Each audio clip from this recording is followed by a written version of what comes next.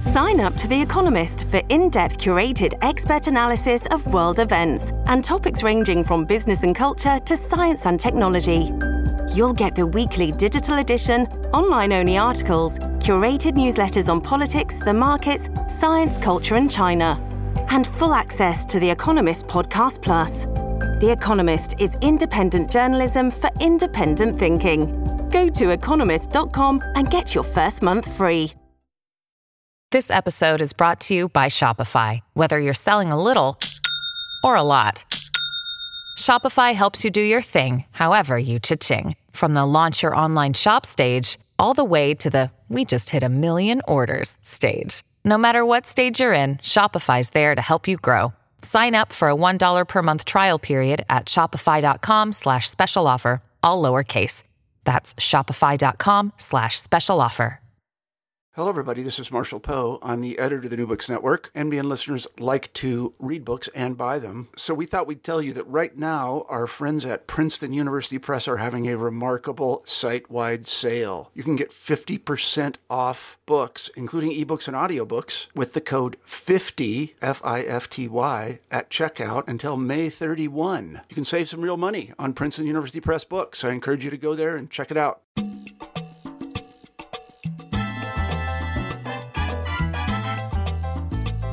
Hello and welcome back to New Books in Latino Studies.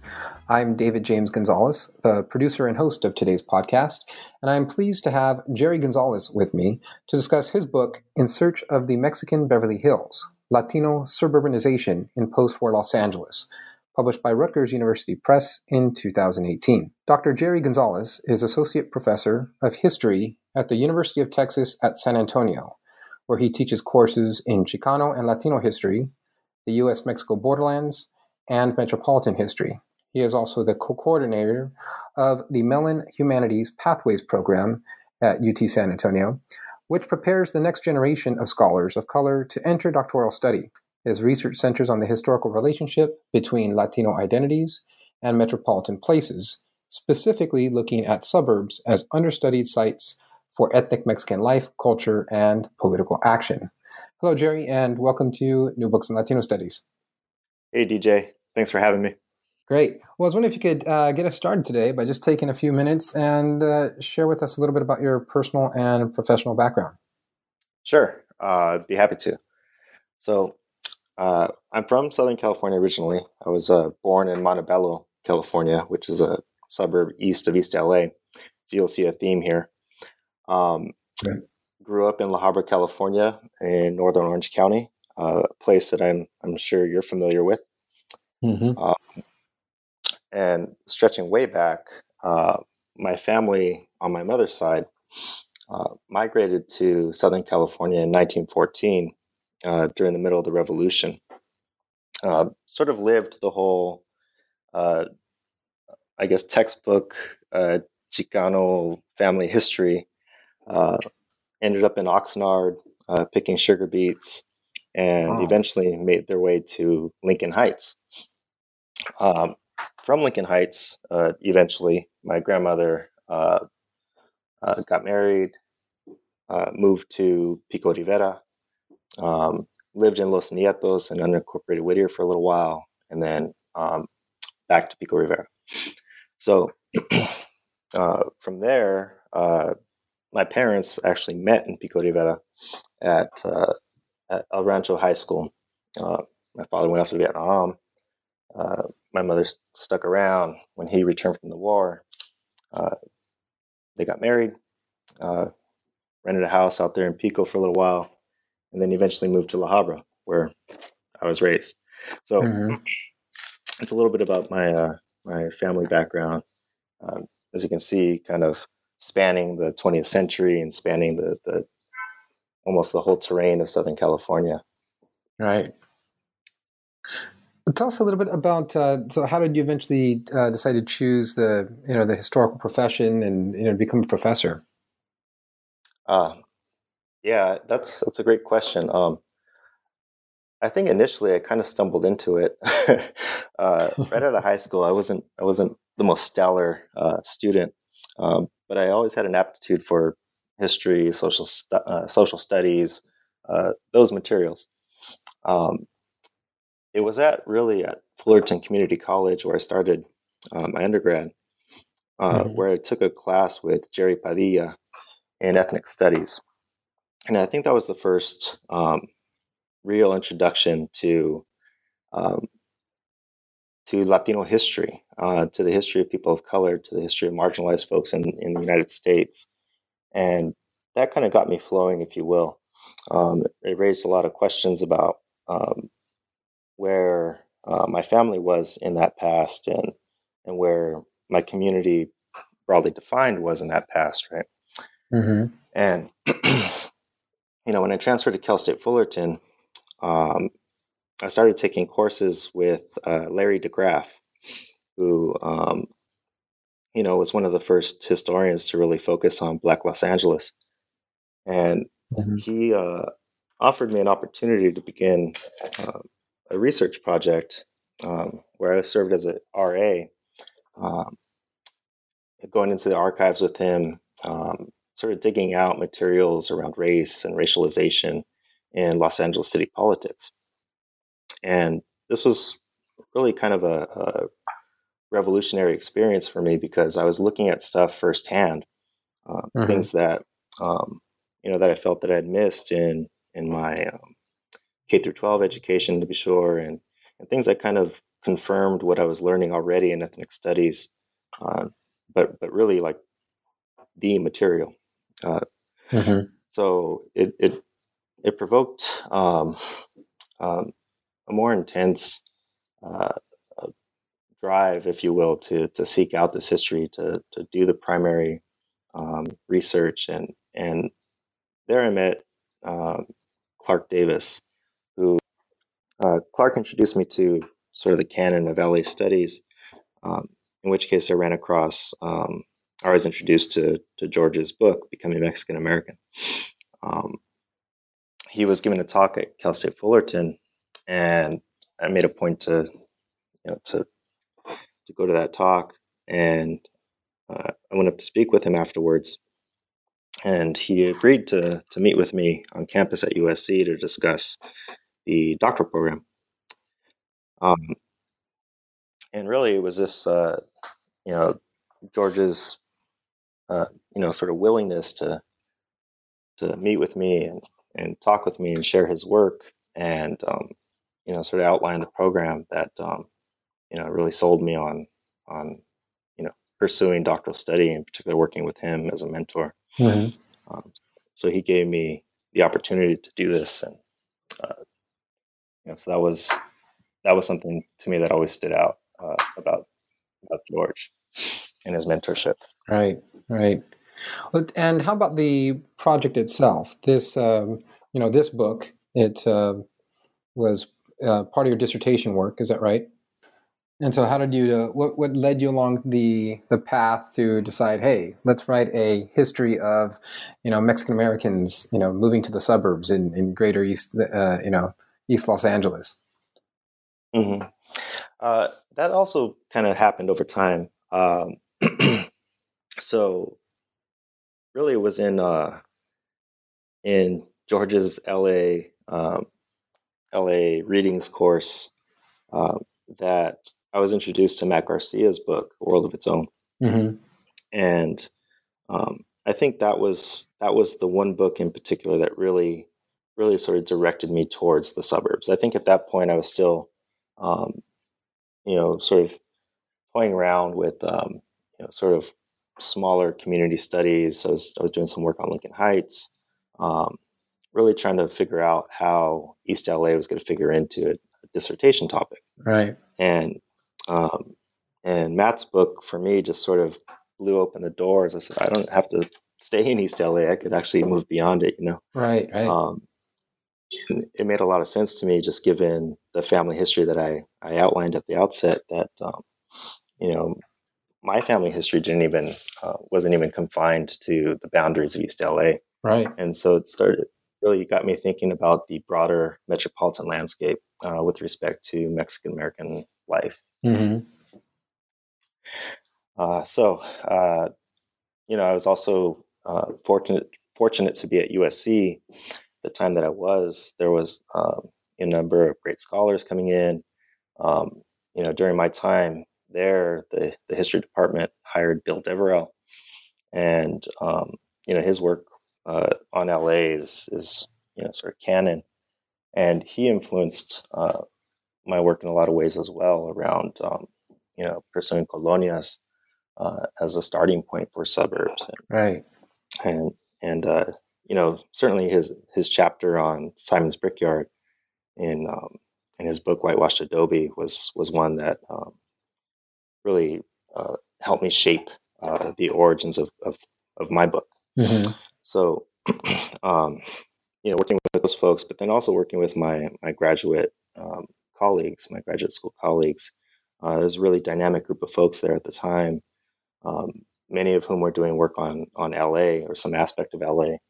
And so we had a really great synergy, intellectual synergy around the site of LA, but the kinds of questions that we were raising around race and space and history and culture.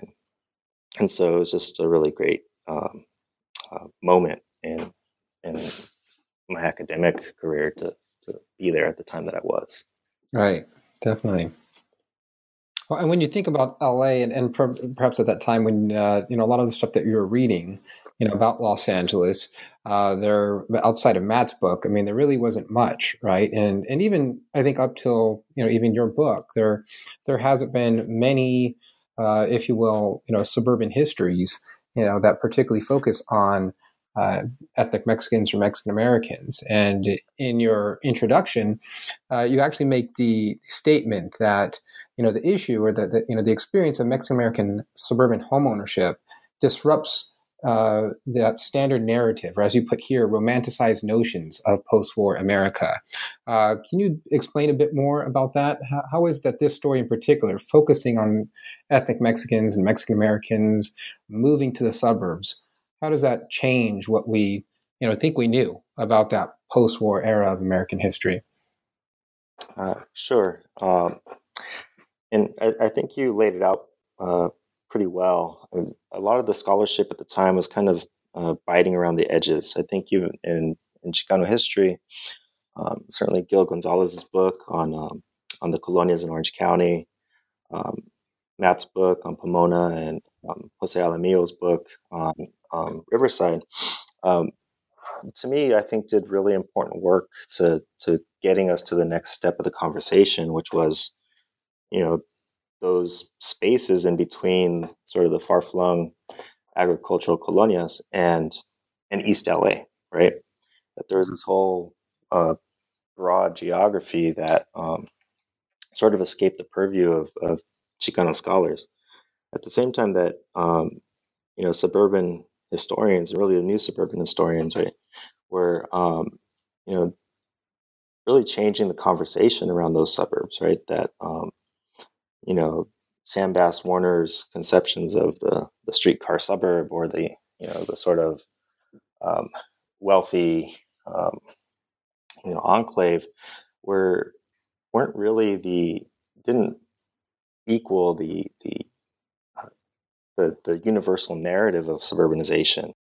So again, I think Nicolaides' work and Andy Weiss's work really helped me to see that not only in scholarly ways, but sort of in the popular mythology, that suburbs were far more diverse than they had been sort of portrayed in a number of different platforms. And so that kind of helped me to think about the ways that places like Pico Rivera or El Monte would figure or not figure in to the suburban sort of narrative, right? The canon of suburban studies. And I think when I set out to do the research, I really started to focus on these local places. I'd go to the local libraries and check out sort of the booster literature that they had from the 1950s and 60s, and try to understand the ways that they packaged that mythology and those notions of the sort of ideal place. Well, at the same time, using oral histories and digging through census records and through newspaper accounts, etc., of the the presence of ethnic Mexicans and the activities of ethnic Mexicans in these places that didn't quite jive with all the ideas that we held about suburbs. And so this was a kind of really important merger of scholarly fields, suburbs, and Chicano history, particularly Chicano urban history, and joining up with the things that I had experienced in life, right? That I was traversing all these places almost on a daily basis as I drove back and forth between campus and my house back in La Habra. Mm-hmm. So right, and for me, it seems to the book itself, does two, I think, really a number of neat things. And the first thing that we're talking about right here is the disruption of that standard narrative that whether you've gone and studied metropolitan or urban history, suburban history, all these different names, in college or not, people are still really familiar with the major tropes and ideas that of post-war America, right? That the suburbs are, built in the post-war era. It's this expansive economic era where wealth is being generated through home ownership, and that typically people of color are locked out of that. Right? It's this notion develops of chocolate, so-called chocolate, cities and vanilla suburbs, right? Driven by white flight, white people fleeing urban areas to the suburbs, right? That's kind of like the main idea I think that a lot of people get that have read maybe a little bit about urban history. It's that dichotomy, right? You have people of color stuck in disadvantaged places in cities, and you have more affluent middle class whites that have fled to the suburbs for a number of reasons. Part of it's racism, economic opportunity, et cetera, et cetera. But as you just mentioned, your own, not only your own lived experience, but also this scholarship of Chicano historians and Latino historians talking about Southern California start to really broaden that. And I think that your work takes this quite a step further, right? Because it focuses particularly on that aspect of Mexican Americans that actually make that journey to the suburbs, right? And how different that was, right? For, Anglos and whites, and again, primarily in disrupting that major narrative and that dichotomy, or it's more of a paradigm, right? That whites were kind of the exclusive, occupants, right, of the suburbs. Mm-hmm, mm-hmm. Yeah, no, and I think you laid it out beautifully. I think that's absolutely right.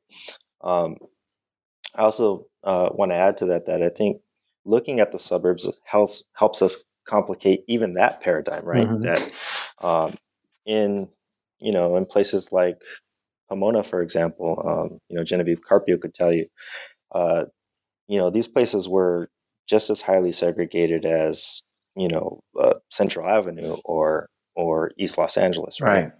And thinking about that kind of structural inequality across a broader landscape really helps us appreciate just how difficult people's lives were made by discrimination, if not outright lethal, Mm-hmm. right? If you're crossing particular boundaries in some of these smaller places.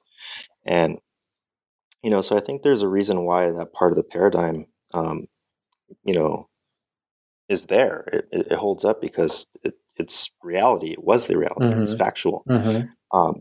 But I think that we lost sort of this other sort of silent history of inclusion, right? that that could really help us understand some of the internal politics of the community, particularly around some of the flashpoints of the 50s or the 60s, right? Mm-hmm. And I think part of what my book does is not so much upend that paradigm as much as sort of nuance it or complicate Exactly. it to a certain degree. That that there was a particular sort of ideal that many of these Mexican Americans had in their minds because they had lived in the United States for so long, right? Because at this point, they're, by the 1950s, they're second or even third generation, Mexican Americans, and they have a certain set of ideals that are shaped by life in the United States, right? To be bound by sort of the racial boundaries of LA was really a denial of their personhood, a denial of their place in a society that they and their families had literally shaped. So, I felt that the activities that they took on, the sort of sleight of hand that they used in times to gain access to the suburbs was a really important history, something that hadn't necessarily been sort of explicitly written about, right? Right. And so that's what I was trying to do in that, in particular in that part of the book. Yeah. Right, and you explained that as you're just mentioning, getting at that nuance, right, of this if we're distorted view of again metropolitan expansion in post-war America, which creates these white and black dichotomies between urban and suburban space. You state that Mexican Americans, of course, experienced the exclusion from the suburbs, but also they push for their own inclusion. So that's much of what the central story of this book is, right? Mexican Americans themselves, provide examples of both those that push for access to the suburbs, and their way were able to, through their their drive and various ways that you cover in the book, were able to get included into that suburban dream, that part of the American dream and suburban homeownership, but also were excluded. Could you take that a bit further and give us some examples? In what ways do Mexican Americans thereby then present this kind of liminal space in suburban and post-war metropolitan history of being both excluded from that dream, but also at times gaining access to it? Okay, sure. Yeah. And that was, honestly, that was one of the most difficult negotiations in researching and writing the book, was trying to balance that very sort of I don't know, paradox, really, right? Mm-hmm. That, at the same time that there's very overt forms of discrimination, particularly barring Mexican Americans from purchasing homes, that they were still doing it, right? And that in these places there were actually folks living there from who were sort of tied to the old colonias, the old working class neighborhoods that were linked to the dying agricultural industry, certainly by the 1950s, right? Mm-hmm. And and so that was a challenge, because for most of the literature focused almost overwhelmingly on sort of the discriminatory aspect of it, right? Exactly. And so right. I didn't really have a model to sort of balance these very obvious contradictory developments. Mm-hmm.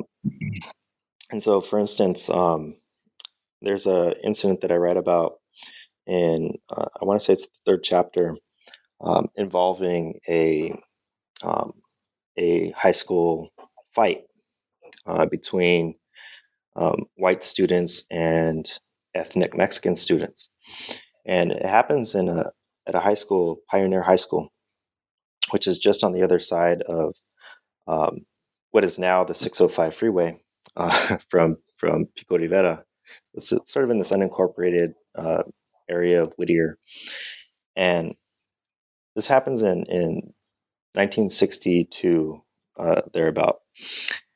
And to me, it was a reflection of just that very contradiction, that here you have this sort of growing number of Mexican Americans in these places. Their children are going to the schools, right? And so in some capacity, you could read that as inclusion, right? That they're buying homes, they're making a community here, Right. but then then you have these sort of really sort of violent, uh, uh, uh, I don't know, hostilities directed at these youths, Mm-hmm. right? And so, you have, and that's, it's kind of a common story, something that we read in a lot of books, but um, one that I think helped me think through that contradiction, that just because they became suburban and just because they were able to negotiate the color line in a particular kind of way, really in a way that most African Americans and Asian Americans couldn't at the time, Mm-hmm. um, that didn't equal equality, right? Right. No, certainly. Right. uh, and, and so I think to me that was that was just one of a number of important incidents that really brought that out, that contradictory position out. Yeah, it reminds me of my own, family history in ways in that, my grandparents, they migrated to post-war LA, or LA right about the time of the war, before the end of the war. Hmm. My aunt from Colorado, that is, and both of them, this is on my father's side, my grandmother and my grandfather, were both college educated at, I think it's like Adams State College. I think that's what it is now. I'm not sure what it was then. But they came to LA, and my grandmother and some of her sisters even worked, in the aircraft industry as Rosie Riveters, etc. But anyways, the point I'm making here is that they themselves, at one point, when they had accumulated enough money to want to buy a house, right, they ran into these barriers, right, these racially restrictive covenants, or these racist real estate agents that you discussed that would refuse to sell them a home outside of East LA, and they almost packed up and went back to Colorado because they just we're not going to have it, right? We're not going to be denied that in some way. I don't know all the details. They were actually able to end up buying a home in the San Fernando Valley out in Northridge, which in a neighborhood that had a lot of Jewish Americans, right? So my father, when he tells me the story and tells me about his own experience growing up as a Valley boy in the San Fernando Valley in Northridge, has these aspects of, he tells me these stories of this kind of, that liminal space of being included and excluded, to where, they were there and they were middle class in some way, definitely ethnic Mexican middle class, right? But, they would get all these, what we now call microaggressions, or just blatantly, racist statements or treatment by school administrators, and sometimes from other kids, but from my dad's telling, it was more from the school administrator's side of it, as he went through, the schooling system out there, that it's always kind of marked him, as an outsider, and something that he couldn't get, right? Because he knew nothing but growing up, there in the Valley. And then at the same time, when he got older, and his older brother, who my uncle, became kind of more active in the Chicano movement, they were seen as outsiders from the East LA Chicano community, right? Because they were middle class Valley kids. So, they were neither really accepted, right, in the middle class suburb where they were, but they had to attain that portion of the American dream, so called, right? Because they had the house, and Right. my grandfather had a good middle class job, or a couple of them, and my grandmother was able to teach as well, but they're just kind of they get stuck in that middle space. They again, the East LA boys kind of just saw them as pochos. I don't think they probably used that word back then, but sellouts or whatever it was, and they're just kind of stuck, caught in between. And so reading through your book kind of reminded me of that own part of my family history, as you see that, and you just make this point, right, that even gaining the house itself didn't mean full inclusion. It was a limited, right, and reserved type of inclusion. And actually, as you explained, though, something that Mexican Americans had to force their way into, right? It took a lot of resiliency to get a lot of no's, right, in trying to buy a home, whether it was in LA County or Orange County, wherever it was, to finally, find the inroad, right? And even then, it just, the path wasn't always, uncertain and great. So, in a lot of ways, navigating these racial boundaries, opened up new opportunities and access to, a growing number of Mexican Americans in the post-war period. At the same time that it kind of left them open to some of those things that you were just describing, right? The kind of the questions of authenticity and, of of the risk of looking like a pocho, right? Compared to folks who are maybe, more real or more authentic, right? From Islos, right? And, I think that wasn't just, a family experience for you. I think there was something going on generationally at the time as well that that even continued on to a certain extent. I think um, that history, unless we've done the work around suburbs, is kind of lost, right? It just seems like a sort of a novel sort of intra-group tension, or even a microaggression within the group, right? But I think there's something more there, because there's there's a lot of work being done on. Actually, let me walk that back. My friend Rosina has just written a great book about the Spanish language, right, and the politics of the Spanish language. There's an aspect of that at work in the public schools of Los Angeles and certainly across the country, particularly in the 1940s and 50s, where educators, school administrators, denied the children the ability to speak Spanish through corporal punishment, through what's the word? Through sort of reprimand, through public humiliation, right? And so I think there was a whole generation of ethnic Mexicans who lost the Spanish language as a result of the things that were happening on a broader scale, right? And many of those folks are the ones who ended up moving to the suburbs, right? And so I think there are all these things that are sort of happening on a broader scale that start to come down on people's individual identities and sort of personal experiences that seem isolated, but I think are part of a much broader history. Right, and one that you point out is moving alongside, right? These two histories, that is the urban experience, urban working class immigrant experience, that at this moment in the 50s and 60s, right, it's paralleling, right? It's going on simultaneously as you have the development of the suburbs, and so these new experiences of ethnic Mexicans moving to suburbs. And in the introduction, you cite some figures here, and I'm going to read them real quick. It says, you say here, okay, so beyond these areas, that's from Watts, Compton, you start talking about other parts of Los Angeles, that ethnic Mexicans carved out places of their own across the San Gabriel Valley. In the 1950s and 1960s, right, the decades associated with the height of suburban expansion, the numbers of Spanish surnamed residents in the San Gabriel Valley and Southeast Los Angeles County suburbs increased from approximately 20,000 to 180,000, right?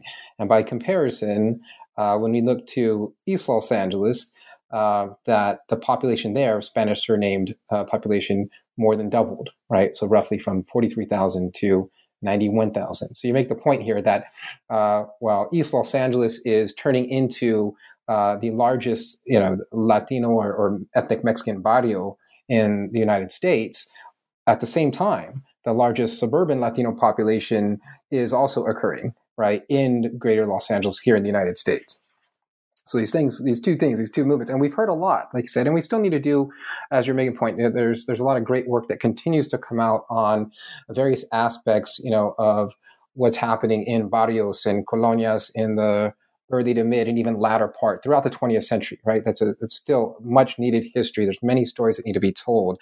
But this part, which is not just, a suburban history, but as you're connecting with Rosina's work, I also see them both as kind of like a middle-class experience history, right, of ethnic Mexicans that we don't hear much of. So much of the experience has been narrated, rightly so, right, and told through that immigrant and working class history that it's at times just seems odd, right, when, or even exceptional when we read or hear about Mexican Americans that were middle class or, that are buying homes in the suburbs. But there's enough, right? The point is a large amount, as these statistics just clearly outlay, that there's many stories out there, much more history to be researched and written about to tell of this experience too, that developed alongside the one we know a good amount about. Yeah, and I think that part of the point that I was trying to make there wasn't so much a criticism or critique of the field as much as really a recognition that there's still so much work left to be done in the field, right? And that if we're doing metropolitan history well, then we're looking at sort of the connections from urban barrios to the suburbs or even to the exurbs, right? Like going beyond. And I feel like part of the work that I did was to show that some of the same things that motivated and inspired folks in places like Boyle Heights or East LA or Lincoln Heights were also motivating factors in places like San Gabriel and Pico and Whittier, right? So, for instance, I could think of two examples here. One is something that we're all familiar with in Chicano history, and that's the story of the Zoot Suit riots. So the concerns and the anxieties around racialized violence, particularly in this incident, are well captured. I mean, I think we have a number of good books, and certainly the references of the Zoot Suits can be found in most 20th century urban histories. But the work that I started stumbling across, or the research I started stumbling across with respect to the Zoot Suit riots in the suburbs, I had never seen before, right? So, for instance, once the Naval Administration, sort of declares the city of LA off limits, the Zoot Suit riots didn't necessarily stop because the city limits were barred. But what about the county? and so I read about this in the first chapter that that sailors started going into places like El Monte, right? Going through the barrios there and looking for Zoot Suiters, even as far as Monrovia out in the eastern San Gabriel Valley. And so there's a connection here that doesn't stop just at city boundaries or the definition between urban and suburban, but this is a broader sort of metropolitan threat to Mexican Americans at that point in time.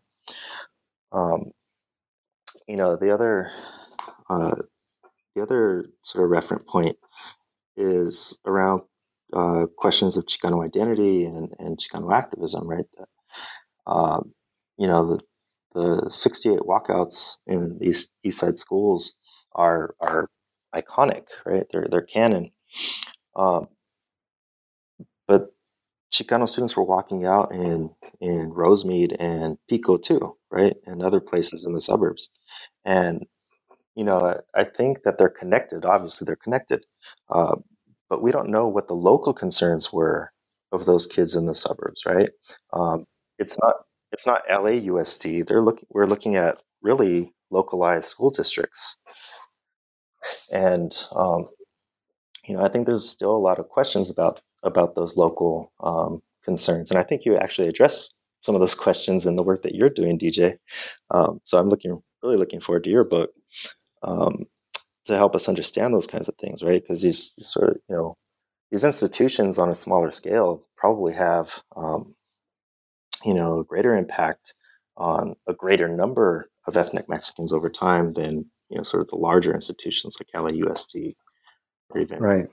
Well, I want to go with that metropolitan view that you're talking about too, because that's something that I think that really comes across well in the book, in that it's not just a view of course, Mexicans that move to the suburbs, but that there are Mexicans, ethnic Mexicans and Mexican Americans that have already lived there, some for generations, because LA expands into what were at the time, right, ethnic Mexican colonias or early Mexican settlements, right?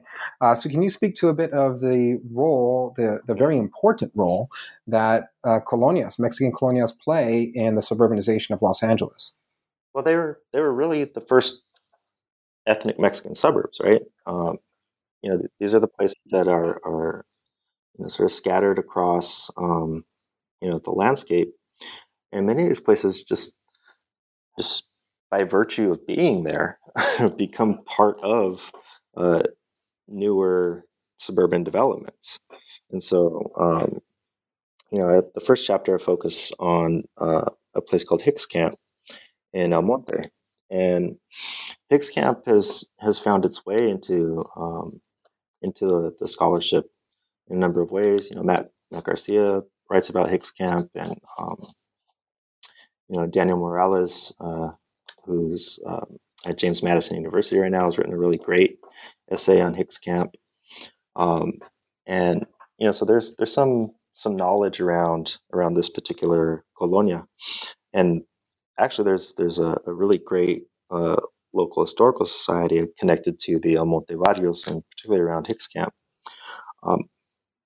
But I was looking at it at this particular place not as sort of an isolated community, as much as a community that was in the process of suburbanizing, right? That many of the challenges that Hicks Camp residents began to experience were associated with metropolitan growth, were associated with, hyper policing, were associated with slum removal and eradication, right? And certainly the sort of post-war imperatives around land values and land sales. So many of the large-scale agricultural industrialists began to sell off massive plots of land to residential and commercial developers. When they did that, they were essentially foreclosing the economic livelihoods of many colonial residents throughout the Southland. And that altered pretty dramatically the lifeways of people who lived in the colonias. And so suburbs are really sort of drastically changing these places. And so Hicks Camp begins to experience these pressures and these tensions, from the Great Depression era all the way up through the 50s, when it's, for the most part, rezoned for a school and for residential development, and half the community is essentially eradicated, right? Bulldozed. And so, and the other half kind of sticks around. And this becomes true for most of the other colonias around the Southland, that parts of them are sort of nipped and tucked away. A place like Jimtown, for example, which isn't too far from there, is sort of on the border between Pico and Whittier, is essentially cut in half to make way for the 605 freeway. So these places kind of experience this upheaval and this destruction and removal, and smaller parts stick around, and people continue to live in those places, right? So when these new cities start to incorporate, like, for instance, Pico Rivera incorporates in 1958 as an independent municipality, they're incorporating already with about 2 or 3 really vibrant barrios, because those were the old colonias, right?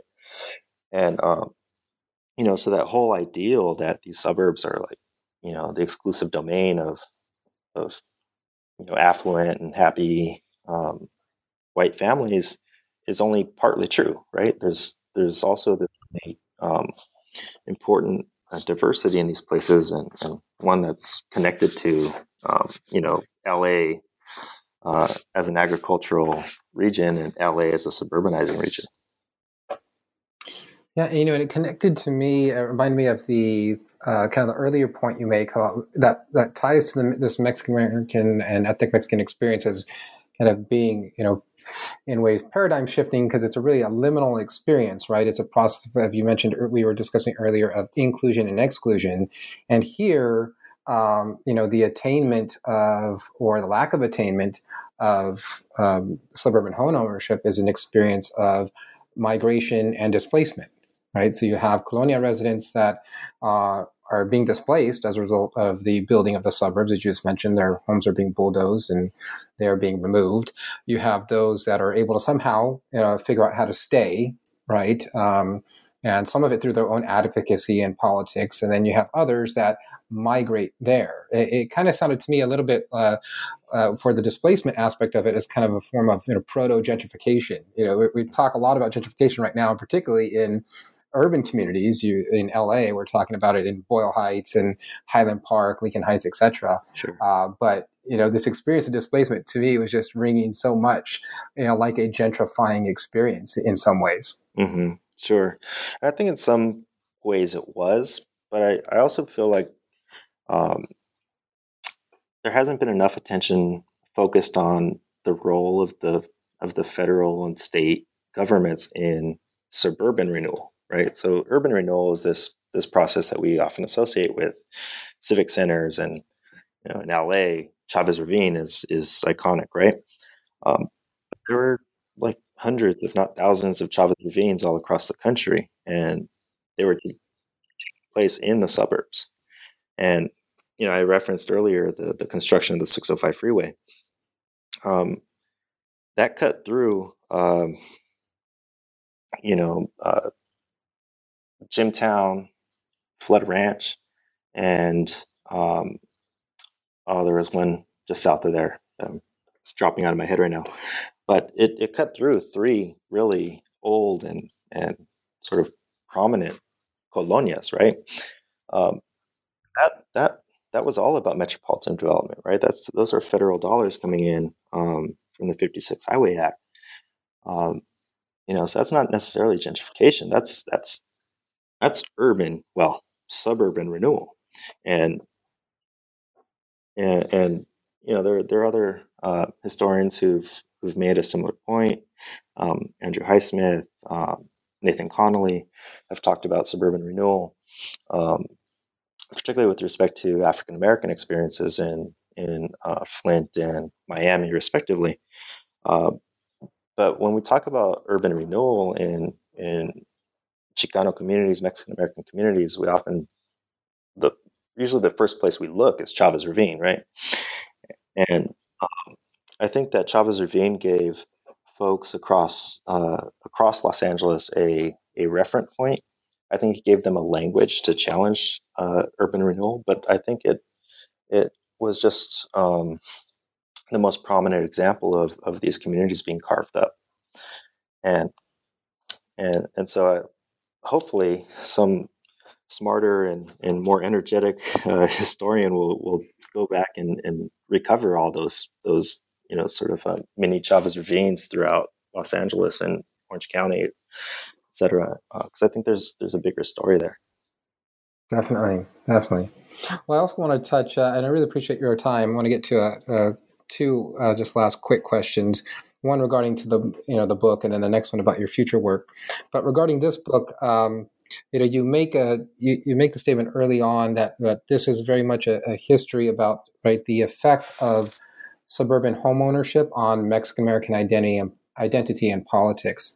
So can you discuss that a little bit? What type of effect did this have in that is the accessing a suburban home on the development of ethnic Mexican identity and even political mobilization? Sure. That's a great question, because that is one of the points that I really do try to make in the book. Home ownership connotes investment, right? There's not only it's a material investment, to be sure. There's questions of building equity. There's questions of building wealth, right? And part of the reasons why the denial of home ownership to people of color was so devastating is because it sort of led to compounding structural inequalities, right? Where folks who could buy into exclusive areas were basically guaranteed the compounding equity in their property, right? So 5, 10, 15 years later down the road, they could sell that home for maybe 3 or 4 times what they bought it for. And so there's a certain material effect with that's tied to home ownership. But I think even beyond that, sort of beyond the transactional, and I think it was probably even more important for Mexican Americans. There's an investment of time and energy and resources in building a community, and certainly home ownership wasn't new to Mexican Americans in sort of the post-war period in the suburbs. Folks had been buying homes in Boyle Heights. Folks had been buying homes in Moore Park, for example, right? And but I think the sort of the thrust of Mexican American homeowners into these places, sort of reoriented the communities in which they were going to invest their time and energy.